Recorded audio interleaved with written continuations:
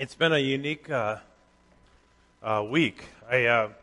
This last week I spoke 9 times in 5 days at junior camp, and I think somewhere between 15 and 20 kids got saved, so we praise the Lord for that, and for the freedom to go and share the gospel there this week, and to touch hearts and lives. And one of the things I did in the morning service was share some stories from the Old Testament that were reminders to me of how great God is.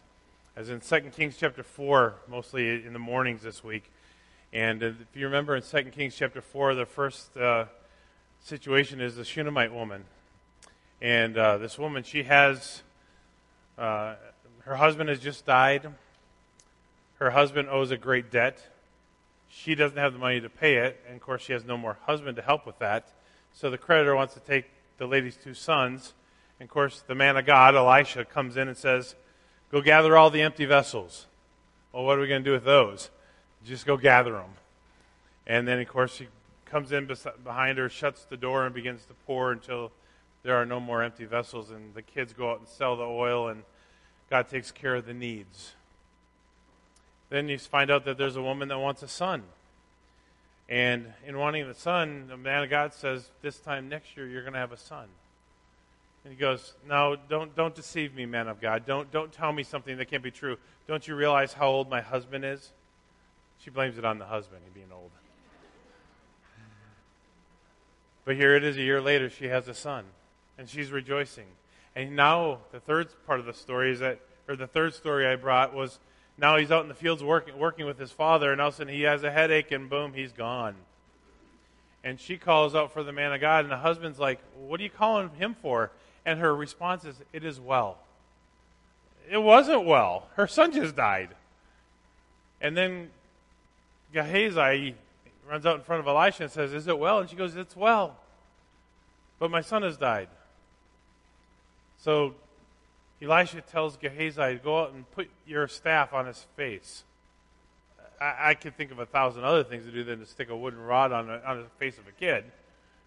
But nonetheless, Gehazi does it, and then he comes and lays on the body, and God's word tells us that the warmth of the sun came. And, the Bible doesn't tell us that he gets up and walks and runs around with joy and excitement. No, he sneezes 7 times. I don't know why the story takes on the life that it does, but it did. So he brings the child's life back. And then the fourth one is that there's the stew that's poisoned. He says, "There's death in the pot." He says, "Just throw some flour in it. You'll be all right." Throws flour in the pot, and they all ate. And then all of a sudden someone brings the bread, and he goes, "That's not near enough bread for 100 people. Just feed them. There'll be plenty." Over and over, these stories in the Old Testament, there are really just a couple of key components that I still think ring true today. You know what it is? Trust and faith. It really comes down to it. I mean, in all these situations, the woman could have either said, "Well, why do I got to do that, Elisha? Why?" But instead, she had to exercise trust in what he was saying and faith in God that he was going to work. "Well, I really don't believe I'm going to have a son because my husband's old." I need to trust what the man is saying and have faith that God's going to work. The boy died. I still need to have trust in what Elisha said to do and faith in God that he's going to work. I got this food problem. I know, but I need to still trust in what he says and have faith that God's going to work. The principles haven't changed. In 1,000 years, they haven't changed. I still need to trust what God's word says and have faith that God's going to work. And it's opportunities every day for us to see God do something. And I'm afraid many of us haven't seen God do something in such a long time, we forgot what it's like to see God do something. I don't know. I just think this is one exciting book, if you'll get into it. So if you would, take your Bibles and turn to Acts chapter 1. Back in 2012, I shared some messages from the book of Acts, and I looked at my notes the other day, and I'm like, what in the world was I thinking? That makes no sense to me. I'm sure it made no sense to you, so I'm starting over. And something I've been challenged to do in this book, and I'm just excited to do it. But many times throughout the years, we have heard statements from various preachers concerning the work that Jesus came to do. It's finished. In fact, in John chapter 17. I'm going to turn there. You don't need to turn there, but John chapter 17. I'm going to read just a couple of verses concerning this. In John chapter 17, verse 4, he says this, I have glorified you on the earth. I have finished the work which you have given me to do. And now, O Father, glorify me together with yourself with the glory which I had with you before the world was. He said, I have finished the work. And we believe that the work that Jesus Christ came to do as far as salvation on the cross of Calvary is finished. In fact, in John chapter 19 and verse 30, he says this, So when Jesus had received the sour wine, he said, It is finished. And bowing his head, he gave up the spirit. As we think about Christ's sacrificial work on the cross of Calvary, we all say a hearty amen. The work is finished. He came and completed the work that he came to do. But when it comes to the book of Acts, it truly is the first volume written about the early church. It truly shows how the Spirit of God orchestrated and empowered growth of the early church, working mightily through the apostles, especially. Some people call it the Acts of the Apostles. But really, it wasn't necessarily the apostles. It was the Holy Spirit working through them to accomplish what God was wanting to do in and through them. So its message teaches us the principles of evangelizing the lost, discipling new believers, and building up the church. And Luke's message here in the book of Acts was to encourage believers to operate in the powerful strength of the Holy Spirit. So let me just stop right there just for a moment. If Luke's encouragement was to work through the power of the Holy Spirit, what that insinuates is that we shouldn't be working in our own what? Flesh. Because in and of ourselves, we are weak, we will fail, and we will not do what God wants us to do in how He wants us to do it apart from the Holy Spirit. So I'm convinced this is why so many Christians are weak spiritually and not seeing God at work in their lives. And I think it's also carried over into the church. We've been talking about this for several weeks and why we're not seeing a hand of God movement in churches across America. I don't know about you, but experiencing the hand of God firsthand in my own life would be far superior than reading about it somewhere else over there, nebulously out there somewhere. I want to see it here. I want to see it in my own life. I want to see that there is not just a factual knowledge of God, but an experiential knowledge of God. And I'm not talking about this mysterious whatever. I'm talking about sensing the presence of God and knowing that He's at work in our lives. When's the last time we saw that movement? But I believe it's interesting, however, as we reread what Luke said in Acts 1, referring to his early treatise concerning the work of Jesus. And he says it right away in chapter 1. Beginning with verse 1, he says, The former account I made, O Theophilus, of all that Jesus began both to do and to teach until the day in which He was taken up. After through the Holy Spirit, or after He through the Holy Spirit had given commandments to the apostles whom He had chosen, to whom He also presented Himself alive after suffering by many infallible proofs, being seen by them during 40 days and speaking of the things pertaining to the kingdom of God. So his account included what Jesus had done in the crucifixion, His resurrection, and His ascension into heaven. But notice what Jesus reminded them, and really, I think it's, if we want to put it this way, the job that we have at hand. And so I'm going to jump around just for a moment, but in Luke chapter 24, I want to read just several verses in the end of Luke chapter 24. So if you have your Bibles there, you can turn there if you want. Luke chapter 24, I want to read verses 44 and following. So he says this, Then He said to them, These are the words which I spoke to you while I was still with you, that all things must be fulfilled, which are written in the law of Moses and the prophets and the Psalms concerning me. And He opened their understanding that they might comprehend the Scriptures. Then He said to them, Thus it is written, and thus it was necessary for the Christ to suffer and to rise from the dead the third day, and that repentance and remission of sins should be preached in His name to all nations, beginning at Jerusalem. And you are witnesses of these things, and behold, I send the promise of my Father upon you. But tarry in the city of Jerusalem until you are endued with power from on high. So let me ask this question. Who was Jesus speaking to?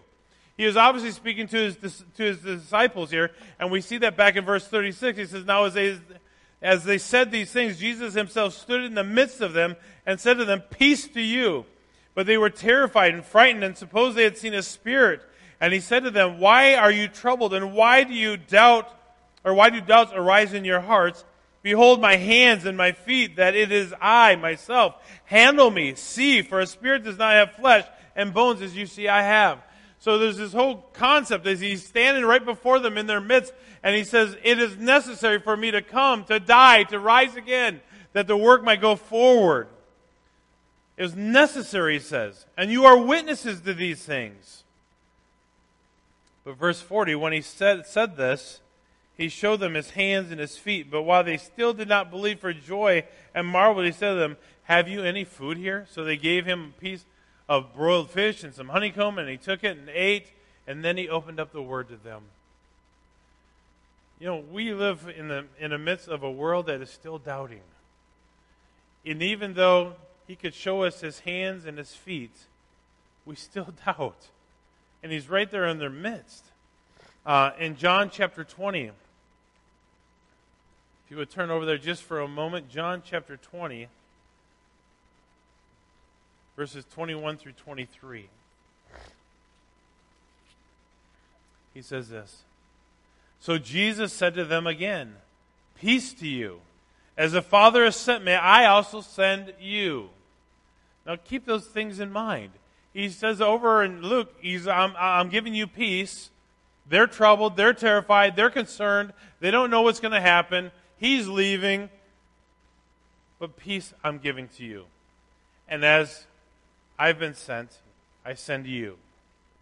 And when he had said this, he breathed on them and said to them, receive the Holy Spirit. If you forgive the sins of any, they are forgiven them. If they retain the sins of any, they are retained. He gave them the power to go out and do the work that he had called them to do. And of course, what is the work? We saw in Matthew chapter 28, verses 18 through 20, the Great Commission. And can I just say this? I've said this for years. I believe it to be true. I believe it to be the Word of God. Because if we do not follow the Great Commandment, you'll never follow the Great Commission. Does that make sense? If I don't love God as I ought, I will never serve Him as I ought. Love has to be the motivation for serving. And once again, where your heart is, there will your treasure be. And where your treasure is, there your heart will be. And so if our heart is on every other thing other than serving God, well, that's where your heart is. That's where your treasure is. That's where your energy, your efforts are. The Apostle Paul probably best exemplified this burden to finish the work that Christ had started in Acts chapter 20, verses 22 through 24. He says, and see, now I go bound in the Spirit to Jerusalem, not knowing the things that will happen to me there, except that the Holy Spirit testifies in every city, saying that chains and tribulations await me. Sign me up, right? I have no idea what I'm going to encounter when I get there, but I know it's not going to be good. Put my name on the list. I'm going. Right? No. Paul says, all I know is that the Holy Spirit has spoken to me, and I know that there's going to be trouble when I get there, but nonetheless. I don't fully understand. I'm not going to lie to you. I don't understand. The Holy Spirit testifies in every city, saying that chains and tribulations await me. But none of these things move me. He says, bring it on. You can't scare me. Isn't that amazing? We get scared to death to open our mouth about anything spiritual because they might look at me funny. They might think I'm crazy. They might think I'm weird. But he says, none of these things move me. I might lose my life in the next town, and I don't even care. Isn't that amazing?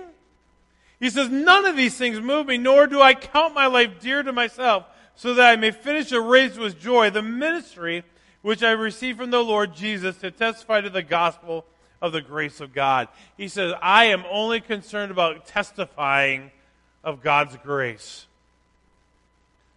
Can I just ask a simple question, for real, and I want us to answer it in our minds? When's the last time that we have testified to somebody of God's grace to you? When's the last time? When's the last time you just took a moment and shared with somebody?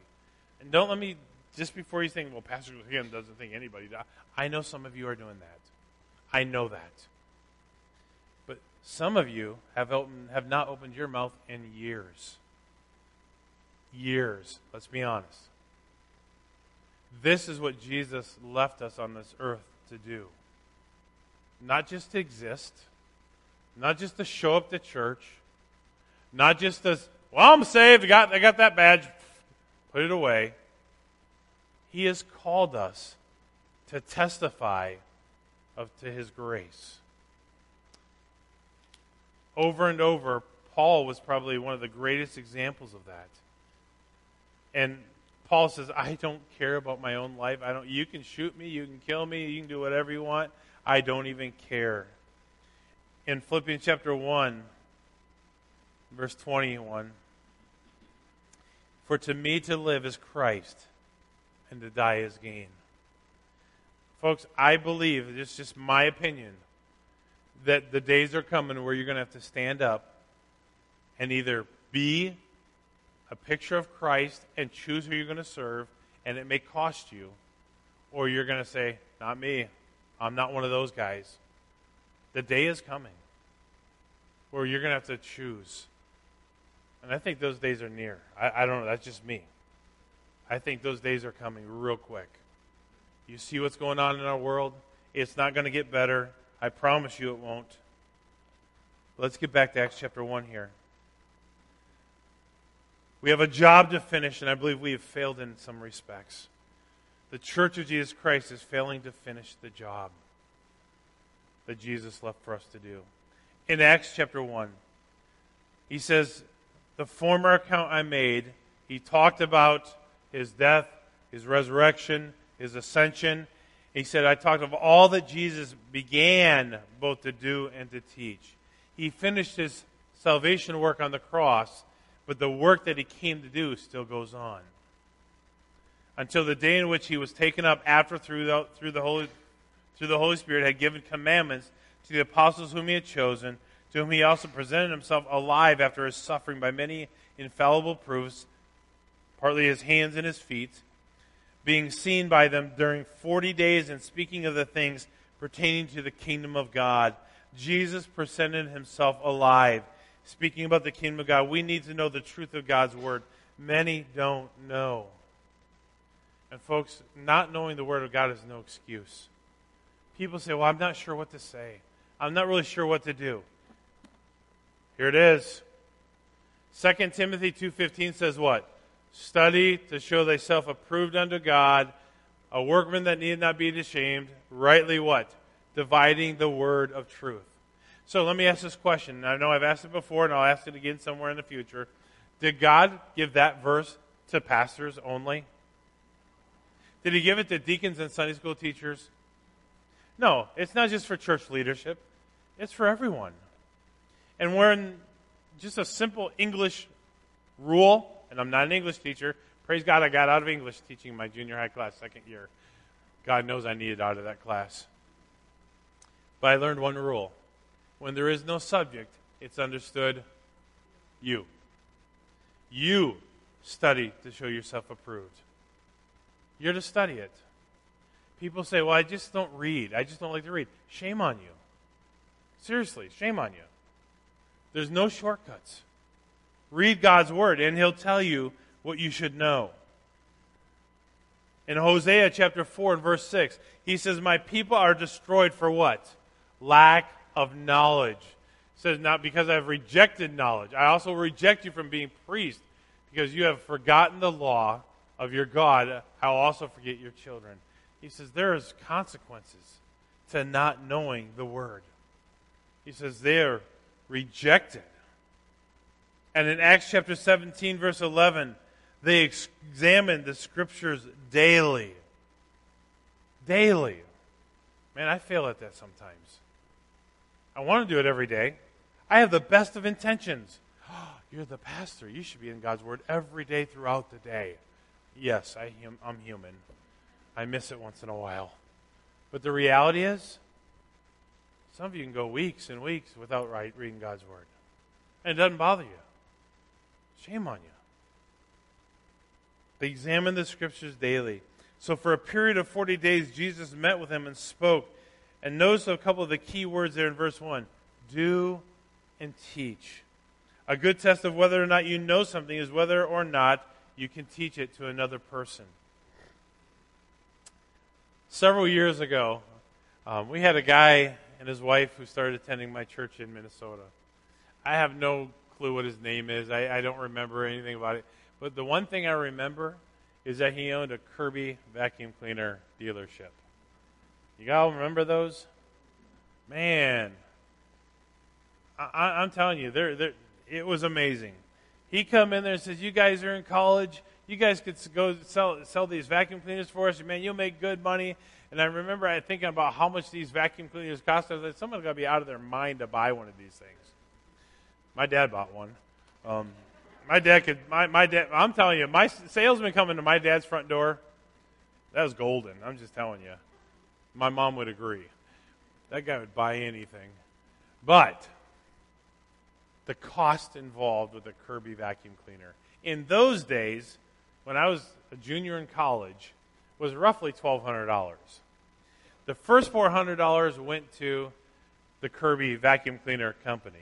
The second $400 went to the dealership that was sending out people to sell them.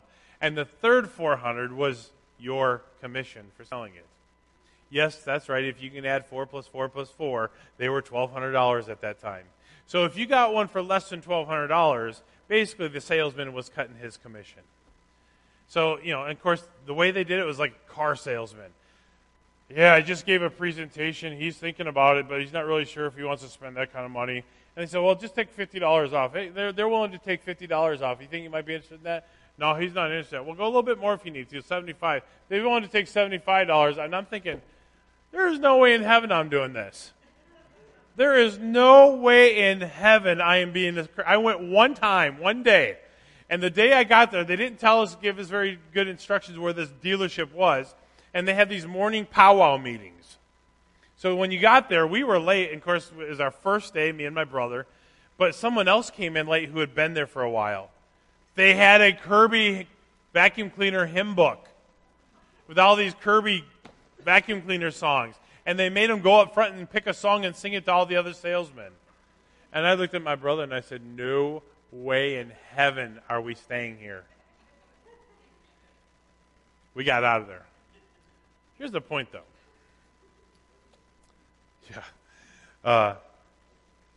Vacuum cleaners.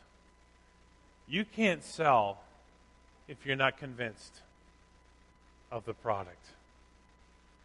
And even if you are convinced of the product, you're not going to sell if you're not convinced of the company and then what's associated with it. I looked at everything that was associated with it and I said, ain't no way. I'm out. I am not singing a Kirby vacuum cleaner song. I'm not going to make phone calls 4 times in front of the guy that I'm giving a demonstration to. I'm not going back to this place to save my life. Not happening. It was weird. I'm not a salesman like that. I wasn't convinced of it. Other people were. Made good money. Not in on it. If you're not convinced of what you're supposed to be doing, you won't do it. So here's the question. Are you convinced of Jesus Christ? Are you convinced of who he is? What he came to do? What he accomplished? Where he's at today? Sitting at the right hand of the Father, making intercession for us, ruling the kingdom. Are you convinced? Because if you're not, you'll never represent him well. If you're shy about it, embarrassed about it, ashamed of it, you'll not represent him well. Sometimes we are so worried about what a complete stranger thinks that we're willing to throw it all away, the baby in a handbasket on a silver platter, and say, not me. Because we're worried about what a complete stranger might think if they hear us talking about God. If you're not convinced, you will not represent him well. Look at verse 4. And being assembled together with them, he commanded them not to depart from Jerusalem, but to wait for the promise of the Father, which he said, you have heard from me. For John truly baptized with water, but you shall be baptized with the Holy Spirit not many days from now. Therefore, when they had come together, they asked him, saying, Lord, will you at this time restore the kingdom to Israel? I mean, talk about having to display patience. For 40 days, Jesus spoke with them, and there were things there for them to learn yet. And there were times when they were trying to get ahead of what Jesus was needing them to do. They were worried about whether or not he was going to come and establish his earthly kingdom. And he says, wait a minute, we're not here to discuss that right now. We're not talking about that. He says, I want you to wait for the Holy Spirit to give you power. That's what we go in. The power of the Holy Spirit. They had to wait for the Holy Spirit. They had to get all the tools, so to speak. Remember that verse in Luke chapter 24 and verse 49? Verse 49 said, Behold, I send the promise of my Father upon you, but tarry in the city of Jerusalem until you are endued with power from on high. Think about that. Are we going about in the power of God or in our own fleshly power? Because once again, if we are going in our fleshly power, it's not going to work. In John chapter 14, he says, I'm giving you the Holy Spirit, and he shall teach you all things and bring all things to remembrance, whatever I have said to you. If we go in the power of the Holy Spirit, we can do this. And that's what he said in verse 7. And he said to them, It is not for you to know the times or seasons which the Father has put in his own authority. He said, you're worrying about whether or not I'm going to establish an earthly kingdom? He goes, you don't need to worry about that. You don't even need to think about that. He says, what you need to think about is doing what I've asked you to do in the power of the Holy Spirit. And here's what he says in verse 8. But you shall receive power when the Holy Spirit has come upon you, and you shall be witnesses to me in Jerusalem and all Judea and Samaria and to the other ends of the earth. We need power to do his work. And apart from that, you'll never be able to do what he's asked you to do. In Colossians chapter 4, almost there, Colossians chapter 4 and verse 7. So, beloved Tychus, the beloved brother, faithful minister and fellow servant of the Lord, will tell you all the news about me. He says, when I come, he says, pay attention to the ministry you have received from the Lord so that you can accomplish it. Verse 17, and say to Archippus, take heed to the ministry which you have received in the Lord, that you may fulfill it. He says, take heed. Pay attention. He says, do what I'm asking you to do so that you can what? Fulfill the ministry that I've given to you. How? By being filled with the Holy Spirit. Apart from that, you can't do it. And in 1 Thessalonians chapter 1, verse 5, he says, for our gospel did not come to you in word only, but also in power of the Holy Spirit. That's where the power is. If you want power to be obedient, power to do the work that God's called you to do, power to withstand the opposition, power to have the courage and boldness, you can only have it through the Holy Spirit. How do you get it? Well, first of all, you need to be saved. And he says in Acts, bottom line is, it's only in the name of Jesus, nothing and no one else. Nothing and no one else will save you. It's only in the name of Jesus. That's it. I'm not sure that we, as a country full of churches, understand that. Churches are growing like wildfires. Mega churches. Smaller churches are closing up, one after another.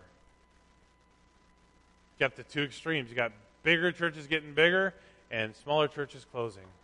Hardly anything in the middle. And I think either way, there's a lack of the Holy Spirit on either side to do the work the way God has called us to do it. Operating in the flesh. We're beginning to treat big, mega churches like the pastor is the CEO, and there's a board of elders, or the board of elders is the the leadership of the organization, and it's just what can we do to get bigger and more and more and more and more. In smaller churches, well, people are just giving up. Why?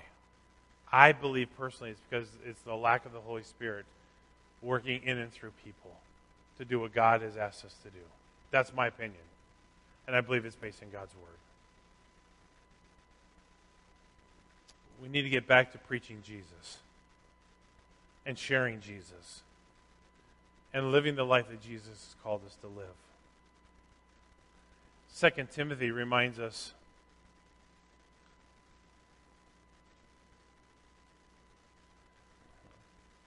chapter 1, verse 7 and 8 says, "For God has not given us the spirit of fear, but of power and love and a sound mind. Therefore do not be ashamed of the testimony of our Lord, nor of me as prisoner, but share with me in the suffering for the gospel according to the power of God, who has saved us and called us with a holy calling, not according to our works, but according to his own purpose and grace, which was given to us in Christ Jesus before time began." Think about that. You need boldness? He says, I've given you the Holy Spirit. You need power? I've given you the Holy Spirit. In fact, I did not give you the spirit of fear, but of power, love, sound mind. Therefore, do not be ashamed. If you ever want to do a study, look up that word ashamed in Scripture. And he says, if you're ashamed of me as your heavenly Father, I will also be ashamed of you at my appearing. I don't fully understand that, but I don't think it's good. I think there's a purpose in being bold and courageous and saying, I'm not ashamed of my Heavenly Father. And that's what he wants us to go forward in. What will be the result of the Holy Spirit working within us as we carry out this work that he's called us to do? We'll eventually get somewhere down here, but for right now, Acts chapter 11. Look at beginning verse 19. Acts 11, beginning verse 19, says, "Now those who were scattered after the persecution that arose over Stephen traveled as far as Phoenicia, Cyprus, Antioch, preaching the word to no one but the Jews only. But some of them were men from Cyprus and Cyrene, who they had come to Antioch, spoke to the Hellenists, preaching the Lord Jesus." That's what we're supposed to be preaching. "And the hand of the Lord was with them, and a great number believed and turned to the Lord." That's the result of preaching Jesus, is that many will turn to the Lord. "Then the news of these things came to the ears of the church in Jerusalem. And they sent out Barnabas to go as far as Antioch. And when he came and had seen the grace of God, he was glad and encouraged them all that with purpose of heart they should continue with the Lord." I don't know about you, but there was persecution in the land, right? We read that in the first couple verses. There's persecution. People are nervous. They're scared. They're terrified. And what does he do to help them overcome it? Preaches Jesus. That's what we need to be reminded of. So let me read verse 23 again. "When he had came and seen the grace of God, he was glad and encouraged them all that with purpose of heart they should continue with the Lord, for he was a good man, full of the Holy Spirit and faith, and a great many people were added to the Lord. Then Barnabas departed for Tarsus to seek Saul, and when he had found him, he brought him to Antioch. So it was that for a whole year they assembled with the church and taught a great many people, and the disciples were first called Christians in Antioch." Think about that. It's an amazing story. Especially verse 24. Great many people were added to the church. I would love to see that in my day. I would. I would love to see a great many people added to the church. Not to become a mega church, but because Jesus is being preached and proclaimed, and people are turning their hearts towards him. You want to see this country change? That's what it's going to take. One person at a time. It's not going to be done in the masses. I'm amazed that Jesus poured his life into, 1,000 people? Oh, wait a minute. No, it wasn't 1,000. It was 500, wasn't it? Wait, no, it wasn't even 500. How many did he pour his life into? What? 12. Imagine what 12 people who were committed to following Jesus did, and we're still seeing the results of it today. They didn't have TV. They didn't have radio. They didn't have internet. They had no satellites, Mike. No satellites in space. How did the word get out? Shortwave radio, ham radio. Word of mouth. Isn't that amazing? With a simple mouth, the word got out, starting with 12. Here we are centuries later, with the Word of God in hand, still proclaiming Jesus. And if we're going to see a movement, we're going to have to get back to letting the Holy Spirit work through us, going in the power of the Holy Spirit, proclaiming the name of Jesus. And I think then, and only then, will we begin to see some benefits of the work that God has called us to do. Look back here, verse 9, Acts chapter 1. So here he is. He says, I'm giving you the power that you need to do the work that I've called you to do. And he says, be witnesses to me in Jerusalem and Judea, Samaria, and to the other ends of the earth. I've heard 1,000 explanations of what those four are Jerusalem. Well, that's right where we live. I don't know if that is, but it sounds good. It's certainly not wrong.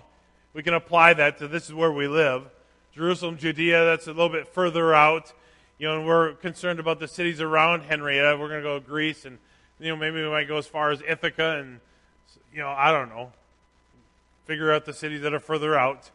Sounds good. It's not necessarily wrong. And then Samaria, further out. Maybe that's the next country over. I don't know. Maybe that's Canada, Mexico. I don't know. But to the ends of the earth. I think we can just safely say that everything's included, wherever you're at. All right? Anybody disagree with that? Wherever you're at. And God's Word says, as you are going about, that's where Jesus is to be proclaimed. I'm not of the persuasion that you need to stand in the street corners and just scream your guts out. Jesus loves you. But He may call you that. He may call you to that. Question is, are you doing what God has called you to do? Is the Holy Spirit prompting you in an area to serve Him and to proclaim His name and to be a picture of Jesus? One of the messages I shared last week, there are a lot of people, you understand this, right? Everybody knows people that will never darken the doorway of a church door, right? Anybody know people that will never come to church? I know people that don't want to come to church. That's why you have to be a picture of Jesus as you go out. And see, someone said the church has left the building. That's exactly true. This is just a building. It's just a facility. It's just where the church gathers. It's nothing. I'm thankful for nice chairs. I'm thankful for AC. I'm thankful for good lights. I'm thankful that we can be in here when it storms outside. It's all great. It's all wonderful. But it's nothing. It's just a building. And by the way, that's why I let so many people use it. Because it's just a building. It's an opportunity to be a picture of Jesus in everything that we do. Churches are the most unused buildings in America. It's a fact. And is it a pain sometimes? Yep. Do they mess with stuff? Yep. Do they irritate you? Yep. I'm just telling you. As hard as you try, they mess with stuff when you let them use the building. What's the alternative? Nope, sorry, this is our building. You can't touch it. The church is not the building. This is just the shell. But the church are the ones that are called out. And the church goes to school. The church goes to the grocery store. The church goes to work. The church talks to the neighbor next door. Be the church. You've been given the power to do so. You don't have to be afraid. You got the Holy Spirit living within you. And He says, you're to be witnesses unto me, He says. Verse 9 says, now when He had spoken these things, while they watched, He was taken up in a cloud, received Him out of their sight. Can you imagine being there? Jesus in the flesh has just spoken to His disciples. I'm sending you out to complete the work that I've left for you to do. I've given you the tools to do it. Tarry here until the Holy Spirit has come upon you, and go do it. And then He kind of just drifts out of sight. And everyone's probably standing around like, did you just see what I just saw? Are y'all seeing this? He's gone. Can you imagine? But then it doesn't stop there. Look at that. And while they were looked steadfastly toward the heaven, he went up. Behold, two men stood by them in white apparel, who also said, Men of Galilee, why do you stand gazing up into the heaven? Because they had just seen something they had never seen before. The man who was talking to him just went poof. And they don't know what to do. But the two angels, I believe, stood there and said, Why are you standing there? Why, what are you doing? Why are you standing here looking up there? Men of Galilee, why do you stand gazing up into the heaven? This same Jesus who was taken up from you into heaven will so come in like manner as you saw him go into heaven. Implying what? He's coming back again someday. And to all of us that know Jesus Christ as our Savior, we say what? Amen. Even so, Lord Jesus, come. We look forward to that day. But until that day, we stay faithful. This message is not for pastors. It's not for missionaries. It's not for deacons. It's not for elders. It's not for Sunday school teachers. It's for everyone. Everyone. And I think we need to get back to truly leaning on the Holy Spirit to do in and through us what we cannot do in and through of ourselves. I can't do it. You can't do it.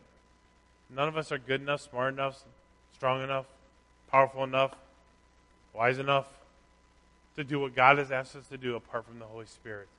He said, you can abide in me, but apart from me, you can do what? Nothing. Absolutely nothing. And if you can accomplish it in your flesh, it will probably be worth nothing in the long run. You need the Holy Spirit to do what God has asked you to do. Some of us haven't learned what that means yet. But it starts with begging God to fill you with His Word, to fill you with His Spirit, and to say, God, work through me. God will not speak through someone who doesn't want to, well, I should take that wrong back. God will willingly use those who let God you work through them. You can resist, but God will eventually have His way. So for our invitation this morning, I'm just going to ask you to pray. As we started this service, just pray. Ask the Holy Spirit to work in your heart, to reveal Himself, that we would have boldness and power to do the things that God has called us to do. You can't do it apart from the Holy Spirit. And if we're going to see lasting results in our fellowship, it's only going to be because the Holy Spirit is doing it through us. In and of our flesh, we'll fail. How do I know that? Let me give you an example. Maybe it's a little bit of a reprimand. I don't know. You take it however you feel God would have you to take it. I made a statement that Andy Stanley made years ago. If you ain't got the guts to share your faith, at least get him here so I can. That's a true statement. If you ain't got the guts to do it, at least get him here so someone else can. Our last Fill the Field that we had, the first Fill the Field we had, I think we only had 15 people from our church, and there was 160 people there. I'm not saying every one of you should have to be at every one of the events. I'm not saying that. What I am saying is we have opportunities that God allows us to use as tools. And some of us just flat don't care. That's the truth. Some of us haven't shared the gospel in years, and we don't really care about it. You're saved. You're going to heaven. Opened up my heart door safe, put them in there, poof, spun the dial. Can't nobody take it. My salvation is secure in Christ. And yet no one else has access to it either. It's a gift meant to be given away. Now, don't get me wrong. There's exceptions to my statements. There always is, and I praise God for that. But we have to get back to letting the Holy Spirit work in and through us. Get back to using the opportunities that God gives us. And some of us are not using them. Shame on us. Shame on us as a church. And I still get back to it. If our doors were to shut tomorrow, would anybody in this community even give a rip? Would they? I hope they would. I hope that we're having some impact on the people around us, that it's not just an elite social Christian club. I don't want it to be that. If that's what it is, we failed utterly and completely. We need the Holy Spirit to work. And apart from it, it's nothing. So this morning, I just want us to pray. Let's get back on track. Let's pray and beg the Holy Spirit to do something in and through us as we prepare our hearts for communion in just a moment. Let's bow our heads, close our eyes. As the music plays, I just ask that you would pray. Pray specifically. I think, first of all, to him that knows to do right and doesn't do it, it's sin, according to James 1. So we need to first ask God to forgive us for not doing the things that he's called us to do.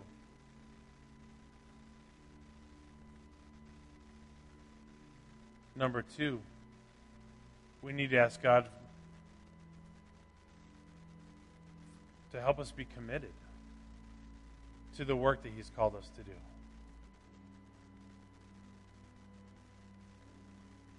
Some of us haven't been very committed to God, or to his church, or to his work. And we need to recommit our lives and surrender afresh and anew to the work that God has called us to do as his children. And God forgive us, but if we don't care about that, it may be that we need to get saved. Put our faith and trust in Jesus. Maybe for the first time.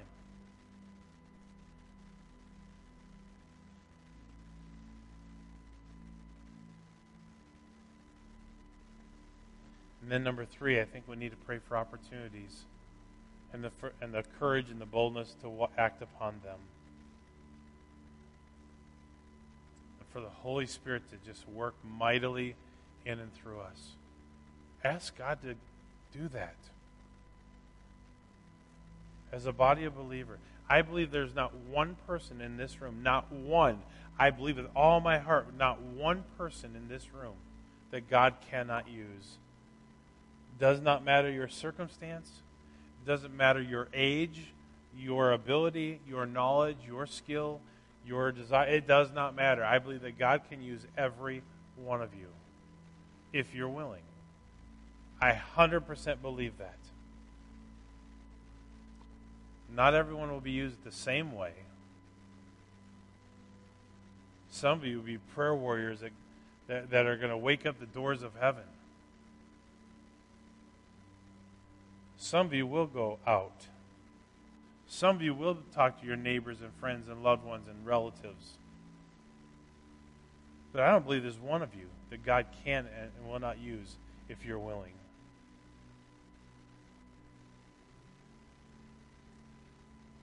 So let's just pray that the Holy Spirit would fill us fresh and anew. Work in and through us fresh and anew to accomplish his will.